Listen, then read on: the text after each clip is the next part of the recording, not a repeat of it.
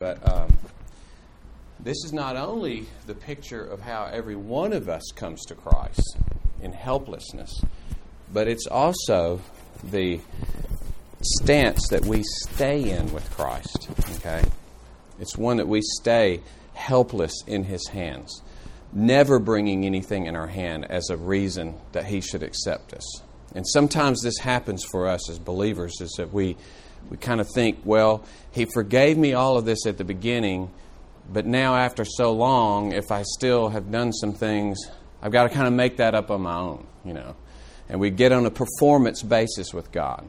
And we fall back into a kind of legalism, earning His favor, trying to do the right thing. And so on a given day, if you're going to witness to somebody, or you have an opportunity to witness somebody, a lot of times it depends on how good you did that day. You know, like if you had a good day, you had a quiet time, you feel like you were near to the Lord, then you think, well, I deserve to witness. But then if you don't, and you fell into some things that day, you think, well, gosh, the Lord is against me today. There's no way it'd be appropriate for me to witness or whatever. So we get on this performance with God and even think that we've got to make up for something for a few days before God can deal with us again. Instead of always coming like this, anytime we fall into sin, Lord, just as I am. I'm not holding anything back. I'm coming to You, even if I've been a believer for years, and it's so excuseless that I did this, yet I still come to You helpless. Always in that stance. Never drifting into a performance basis with God.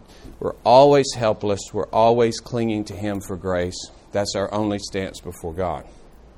Okay, so that's the firm foundation, the basis of our life with Him, and it never stops, it never changes.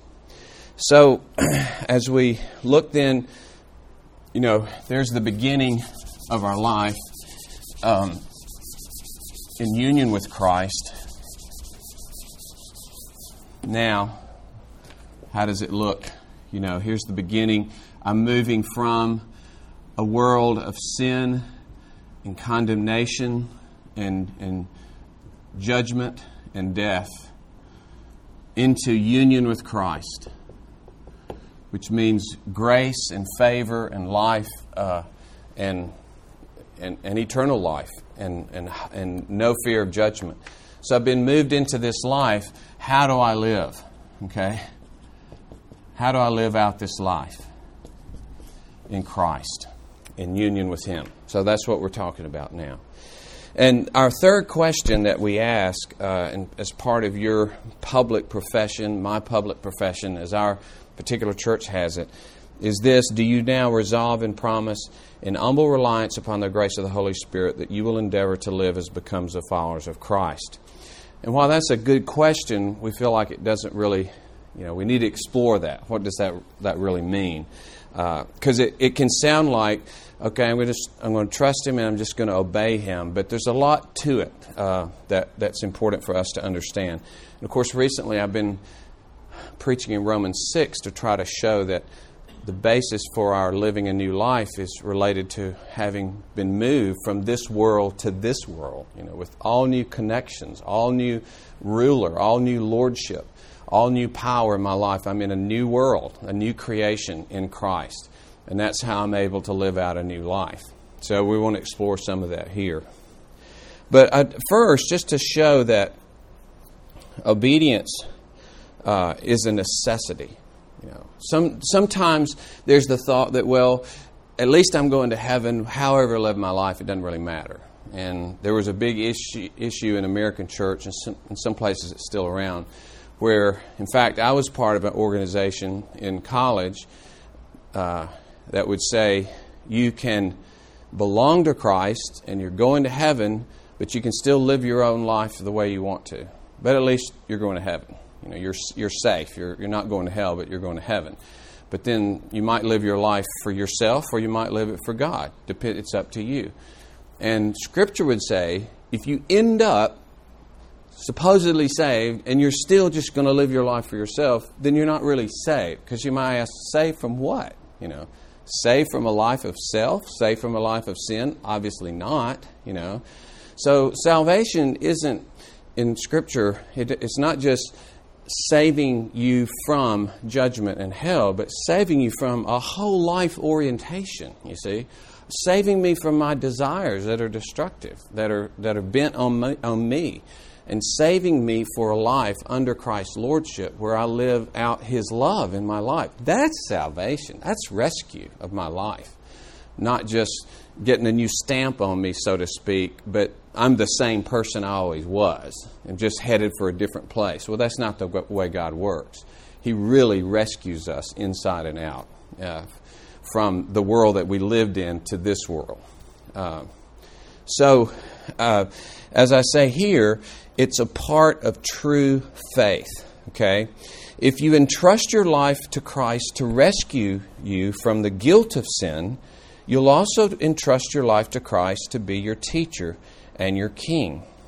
If you're convinced of Christ's goodness and greatness, will you say to Him, I'm not going to learn from you, I'm not going to obey you? Is that going to be our life? Lord, I want you to get me to heaven, but don't tell me what to do in the meantime. You know, that's not true faith. That's not entrusting our lives into Christ's hands, you see. But He is, as we said, if you believe He's the Son of God, then you believe that He has the full authority to be obeyed. And we see in His cross this wonderful, passionate protection and care and love. And you realize, gosh, if He would do that for me, He's one that I can entrust my life to. And if in the end we think, I don't want to trust my life to Him, then we must not see His beauty. We must not see His glory. We must not see who He is. If in the end we think, you're not worthy of my trust, you're not worthy of my obedience, then there's a question as to whether we've even seen the goodness and greatness of Christ at all. Next paragraph, if you trust a doctor, you will follow her instructions, right? If you hire a consultant, you'll follow the consultant's advice. You hire a good decorator, you trust his advice and you follow it.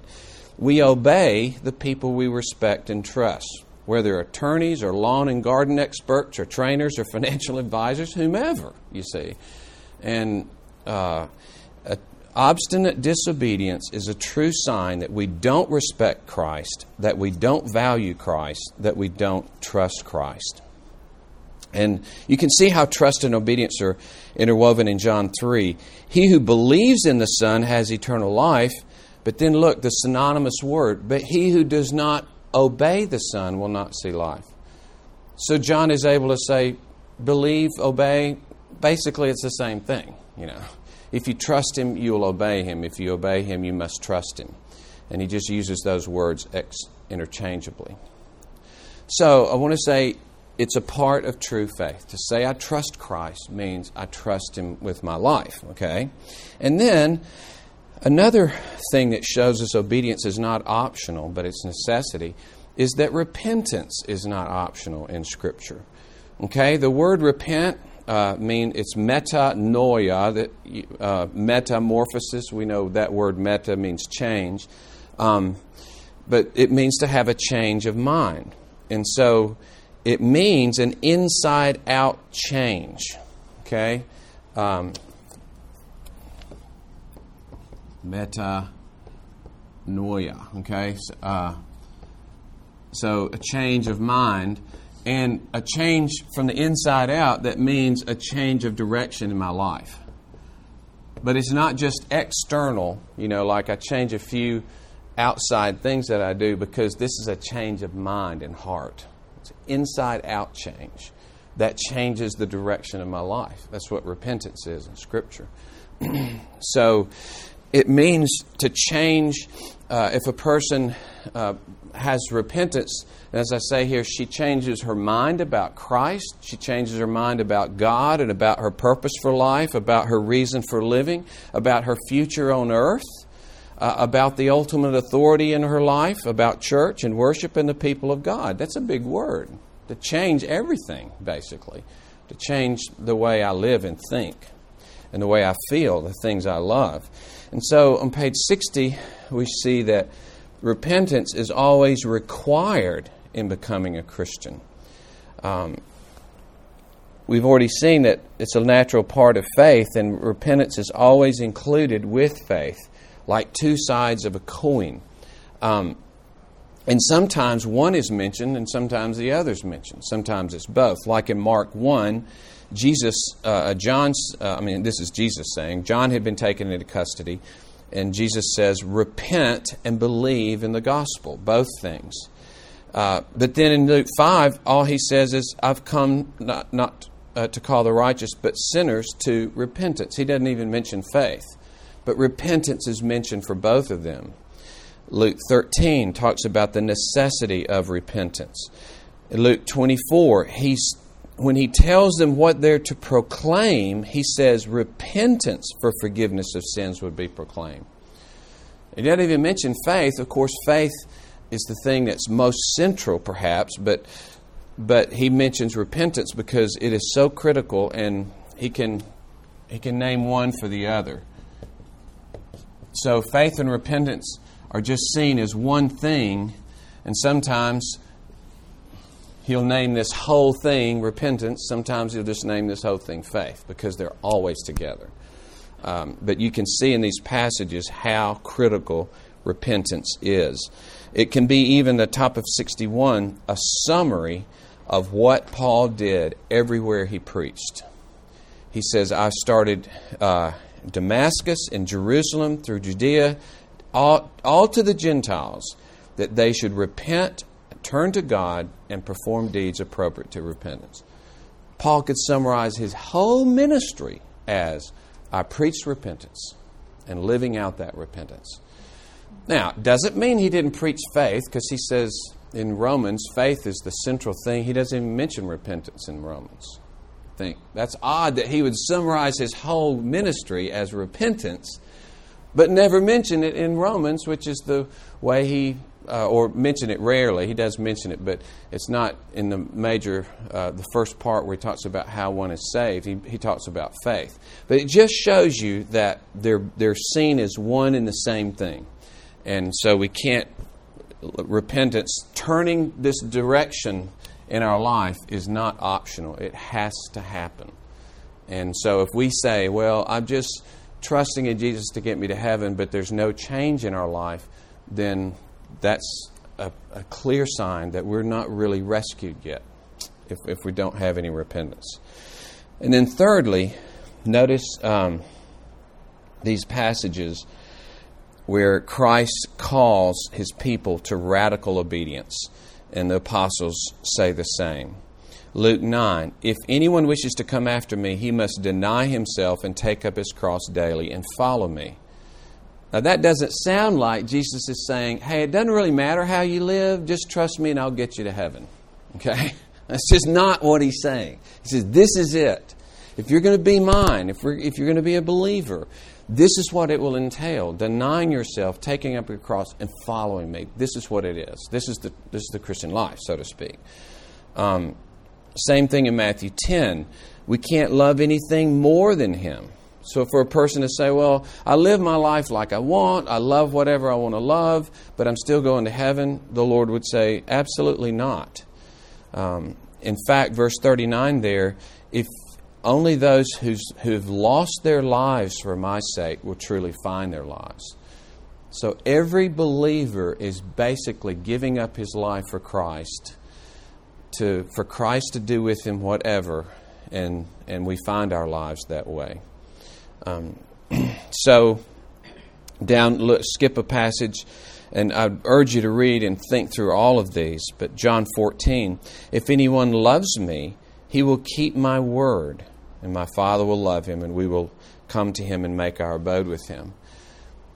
And of course, believer is not going to be marked by not loving Christ. I've got the name of Christ, but I really don't love him and I really don't obey him, but I think I'm going to heaven.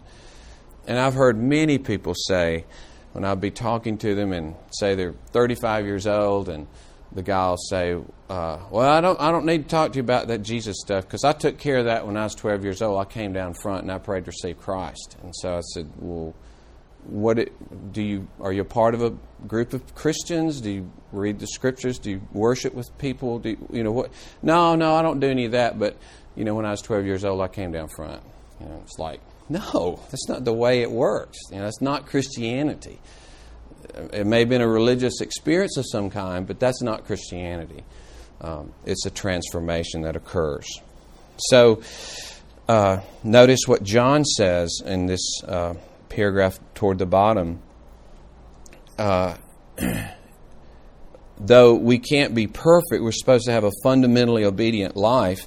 And John says, if we say we have no sin, we're deceiving ourselves and the truth is not in us. So it's not that we're sinless, okay? It's not that we are perfect, not at all. If we say we're sinless, then we're deceiving ourselves. But there must be sincere obedience. There must be obedience, and always it's under this umbrella of His forgiveness. It's interesting, and His favor. It's interesting, even in our confession, when it talks about our good works, it says, really, we never have a good work that's perfect, has perfect motive, perfect purity. We never do. But it says, just like I am accepted in Christ, my good works are accepted in Christ. So it's encouraging that as I give myself sincerely to obedience, even though nothing I do can be perfect, it's all acceptable before Christ. And He favors me and smiles upon me, even with the frail effort of my life. And that's encouraging, that your whole life is under His forgiveness and favor. And you see, there's room then for growth. There's the comfortable thing that I can, continue to grow and grow and grow because I'm always under His favor. And it gives you the freedom to examine your life.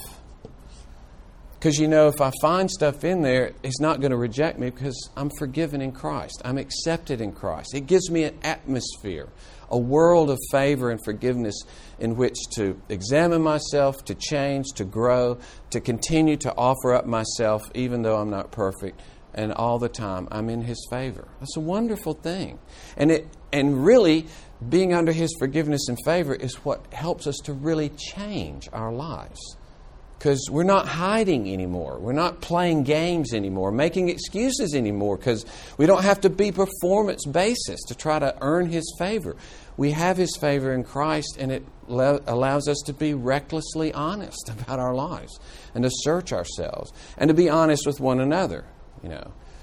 Husbands and wives, that's a critical thing, to be honest about my sin that I've committed against you, and I don't have to guard myself or protect myself or push myself ahead of you or above you because I'm accepted in Christ. But it's getting a little off track there, but that's part of it. Okay, on page 62, after saying, if we say we have no sin, we're deceiving ourselves, John, he goes on to say, top of 62, by this we know we've come to know Him if we keep His commandments. The one who says I've come to know Him and does not keep His commandments is a liar, and the truth is not in him. And again, not perfectly. That's why I keep stressing this right here. And that's why I even put on the page before, if we say we have no sin, we deceive ourselves. Okay, so it's not that I'm perfect. I must even admit constantly that I've still got sin in my life, because I do. But there's a sincere, changed effort on the part of a believer because of God's salvation. I want to entrust myself to Jesus. I want to follow Him. I want to keep His commandments because of what He's done for me on the cross. I love the way it's put in, which we're going to use this in worship this morning, but in 2 Corinthians 5, He died so that we would no longer live for ourselves, but live for Him. And that's the fundamental change that occurs. And these other passages right here just make it very clear, as the other ones I have listed there, of that obedience is not an optional thing. It must be a part of our lives. Okay. So here, just I call this on page 63 some ABCs about growth in Christ. And the point number one is basically this idea that all of my life is carried out under the favor and forgiveness of Christ. And if you want to draw in this box down here at the bottom, it just means I have in mind there to draw you basically this kind of thing, so that, and of course some of those dips could be pretty bad actually in your Christian life, but a fundamental growth in your Christian life. But notice at the top of the page, acceptance. That doesn't change from here to here, or at the final day when you're made perfect. You are accepted all the time. And it's not as though acceptance is a line right here that dips and goes up, like those piers that are sitting on the water and they just go up and down with the water. So his acceptance, if you had a really good day, he really accepts you today. You had a bad couple of days, you're not very accepted. Well, that's not the way it works. Fully accepted, always under the favor of God. That's the only way we'll ever grow in Christ. Both the motivation to give yourself to Him because you're so loved by Him, and the freedom to work on your life because you're loved and accepted by Him. Everything depends on this beginning of understanding I'm forgiven and accepted. And that's why at the top of the page I have that little box with me in it and Christ surrounding you. And that should be your picture. When you pray to God, when you live throughout any day of your life and any legitimate activity, to say, I am in Christ. The favor that God has for Christ, He has for me. God's acceptance of me is based on God's acceptance of Christ, for I am in Christ. Okay? So, the word union, in fact, you'll see it in Scripture. How many times will you see in Christ or in Him? Okay? Though Paul may not use the word union a lot in his writings, he talks about the union over and over and over, because he's always saying in Him, in Christ, in Him, in Christ. Which means united to Him, this is what we have. So that has helped me so much to think, however accepted the Lord Jesus is, and you can't deny, I don't think anybody in here would say, well, I don't think the Father loves the Son. I don't think the Father's pleased with the Son. Of course. And when you see at the baptism of Christ or on the Mount of Transfiguration, when the Father says, this is my Son in whom I'm well pleased, then you and I kind of need to get behind Jesus at that point and say, hey, that's said to Jesus, but I'm in Jesus. I'm connected to Him. That's said to me too now. I'm within that pronouncement because I'm joined to Christ. That should be a comforting thing to us, to see the Father say that to His Son, because in Him He's saying it to us as well. Top of page 64. This, of course, is the basis for our loving one another as well. Colossians 3, bear with one another, forgive one another. Whoever has a complaint, just as the Lord forgave you, so also should you. Same thing with these other passages. So my understanding of forgiveness and favor also is the basis for my love to other people. I love because He first loved me. That's what 1 John 4:19 there says. So even our relationships with one another, the way we bear with one another and show kindness to one another and forgive each other and serve each other and give ourselves away to each other, that's all based on this forgiveness. And so if I'm not experiencing forgiveness and favor, if I'm not tasting it, it's not affecting me and amazing me and drawing me after it, how is that going to pour out of my life? No way. I can't be on a performance basis with God. Interestingly, people that are on a performance basis with God, they put people on a performance basis with them. It just always happens. If you feel like you're under God's thumb, you put other people under your thumb. Or you're so insecure around people you can't give to them, you can't serve them because you're just trying to protect yourself from them. because you don't feel like you're accepted by God.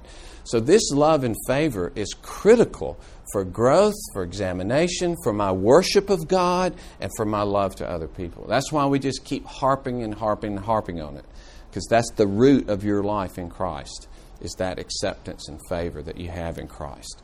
And of course, it didn't come easy. It came through the absolute horrible suffering of Jesus Christ on the cross. God has gone to the most extreme lengths to bring us into that place of favor. It's amazing. It's just amazing that He would do this. Now, secondly, and this is what I've been saying in worship the last several weeks, and you see Romans 6 down there as part of the this teaching. So it's just the other passages to bring in on it. But we grow by believing we are made new in Christ. By believing what we are in Christ. And you've heard me in that bottom passage in verse 11, consider yourselves to be dead to sin, but alive to God in Christ Jesus. Okay? That's a command to believe that, to judge myself in that new condition. That gives you a lot more strength and determination and expectation and confidence that to live out your life, because you realize you're in a new situation. I love the passage. I love all these. I love the Word of God, okay? So, don't you love me saying, I like this verse as opposed to that one, or something like, oh, this is one he likes. Let's mark it. It's a good one, So, but the one right above it where he says, from he who believes in me, and you think of that, helplessly trusts in me, okay, depends on me, as the Scripture said, from his innermost being will flow rivers of living water. And I love the innermost being part of that, okay? That's so important. And it was many years really before I understood that, because this is kind of, let's say this is the water, okay? And I kind of think of my heart down here at the bottom, and at the root of my heart is just evil.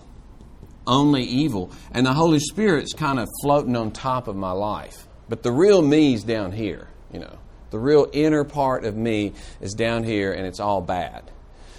Now, Paul does say, there is nothing good that dwells in me, that is my flesh. But he qualifies it, you see. That is my flesh. And here Jesus says, in your innermost being will flow rivers of living water. And it says in the next verse, he was talking about the Holy Spirit. So, Holy Spirit is not just floating on top of my life. The Holy Spirit is at the root of my life. From my innermost being will flow rivers of living water. That is encouraging. At the root of what I think and feel and my motives, my affections, at the root, God is healing me and changing me. That is miraculous. It can't. It's like being, fixing a blind man's eyes. I can't fix that. How do you reach down into your innermost being and fix yourself? You can't. It's like Jeremiah says, can a leopard change his spots? Can a man change his skin color? He can't do that. And so he says, you can't change your pattern of doing evil, Israel. But God does, because He puts His Spirit at the root of our being.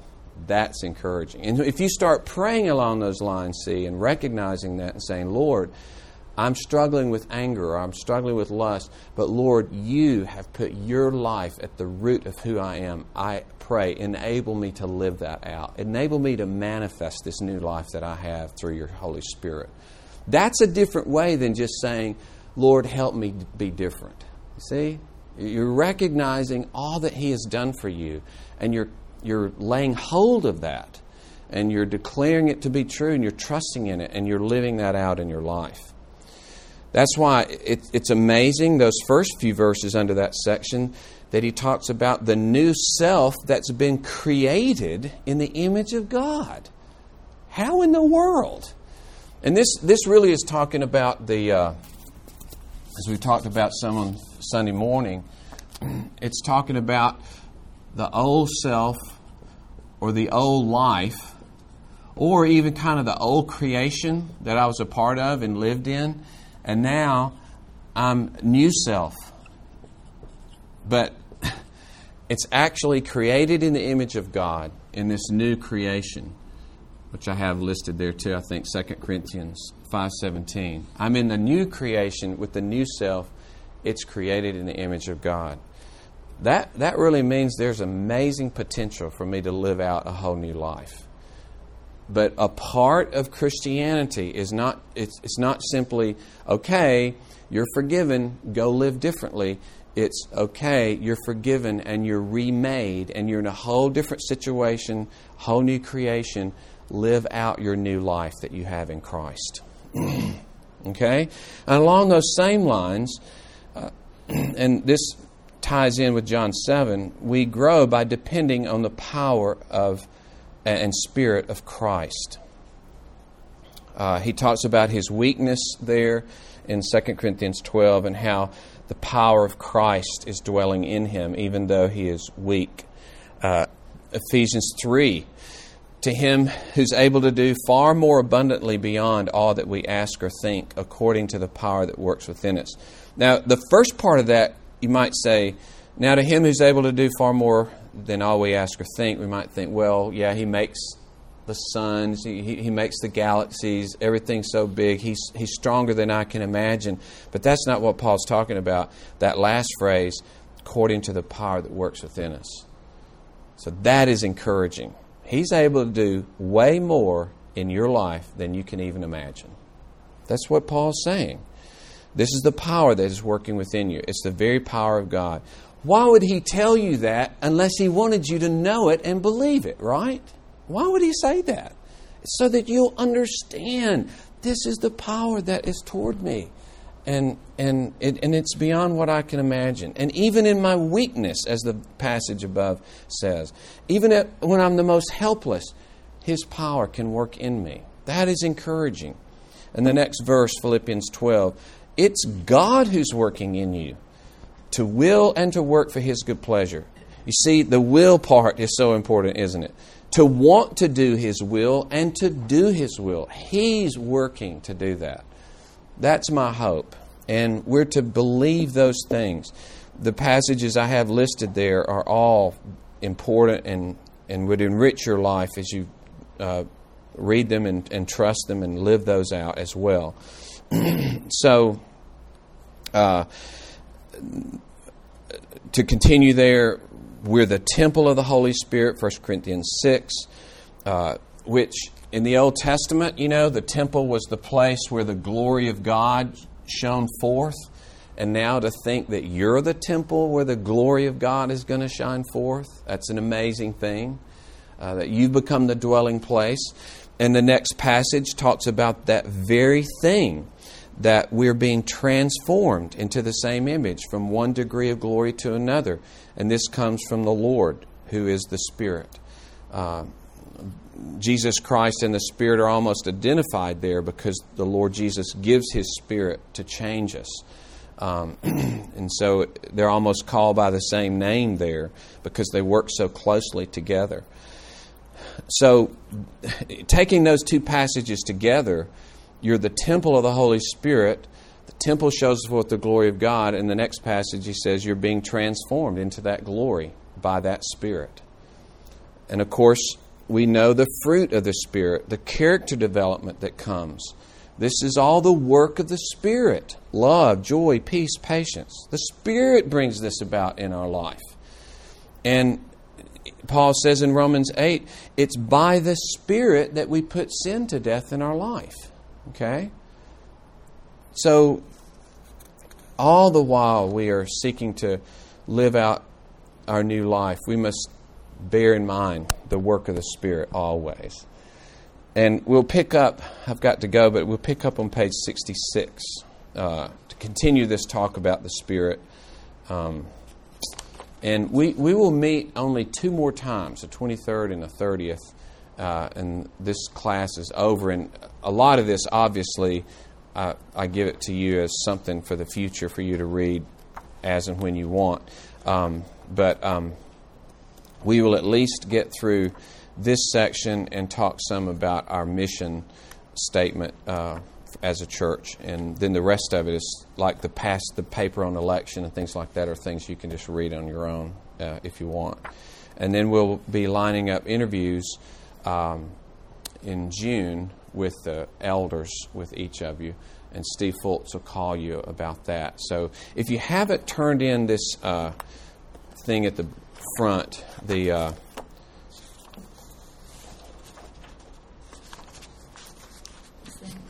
yeah, I don't have it. So this thing, I'm holding up something that's not that. But yeah, it's the membership profile. If you would still fill that out and turn it into the office, I would appreciate it. Do you need me? We have misplaced our membership profile. Just call Cynthia and she'll get you, or you can even see her today and she'll get you another one. Yeah, if you don't have one. Yes, sir. I can fill it out though. Now I'm putting my new address. Yeah, you can fill the whole thing out because you've got your new address. In transition, more or less. Yeah. Fill it out whenever I can. Yeah, that'll be great. Is there like time that's been due or anything? In the next couple of weeks, if you would. Okay? Let's pray. Lord, thank you for the glorious relationship that you give us with yourself through the precious work of your Son. To think that He suffered so much to bring us so much. And thank you that we're in a relationship of favor in Christ. And it's a relationship in which there's the amazing potential for transformation inside and out of our lives. You lay hold of us, Lord, and by your grace, you'll never let us go. It's all our hope. It's all we have. We thank you and praise you in Jesus' name. Amen.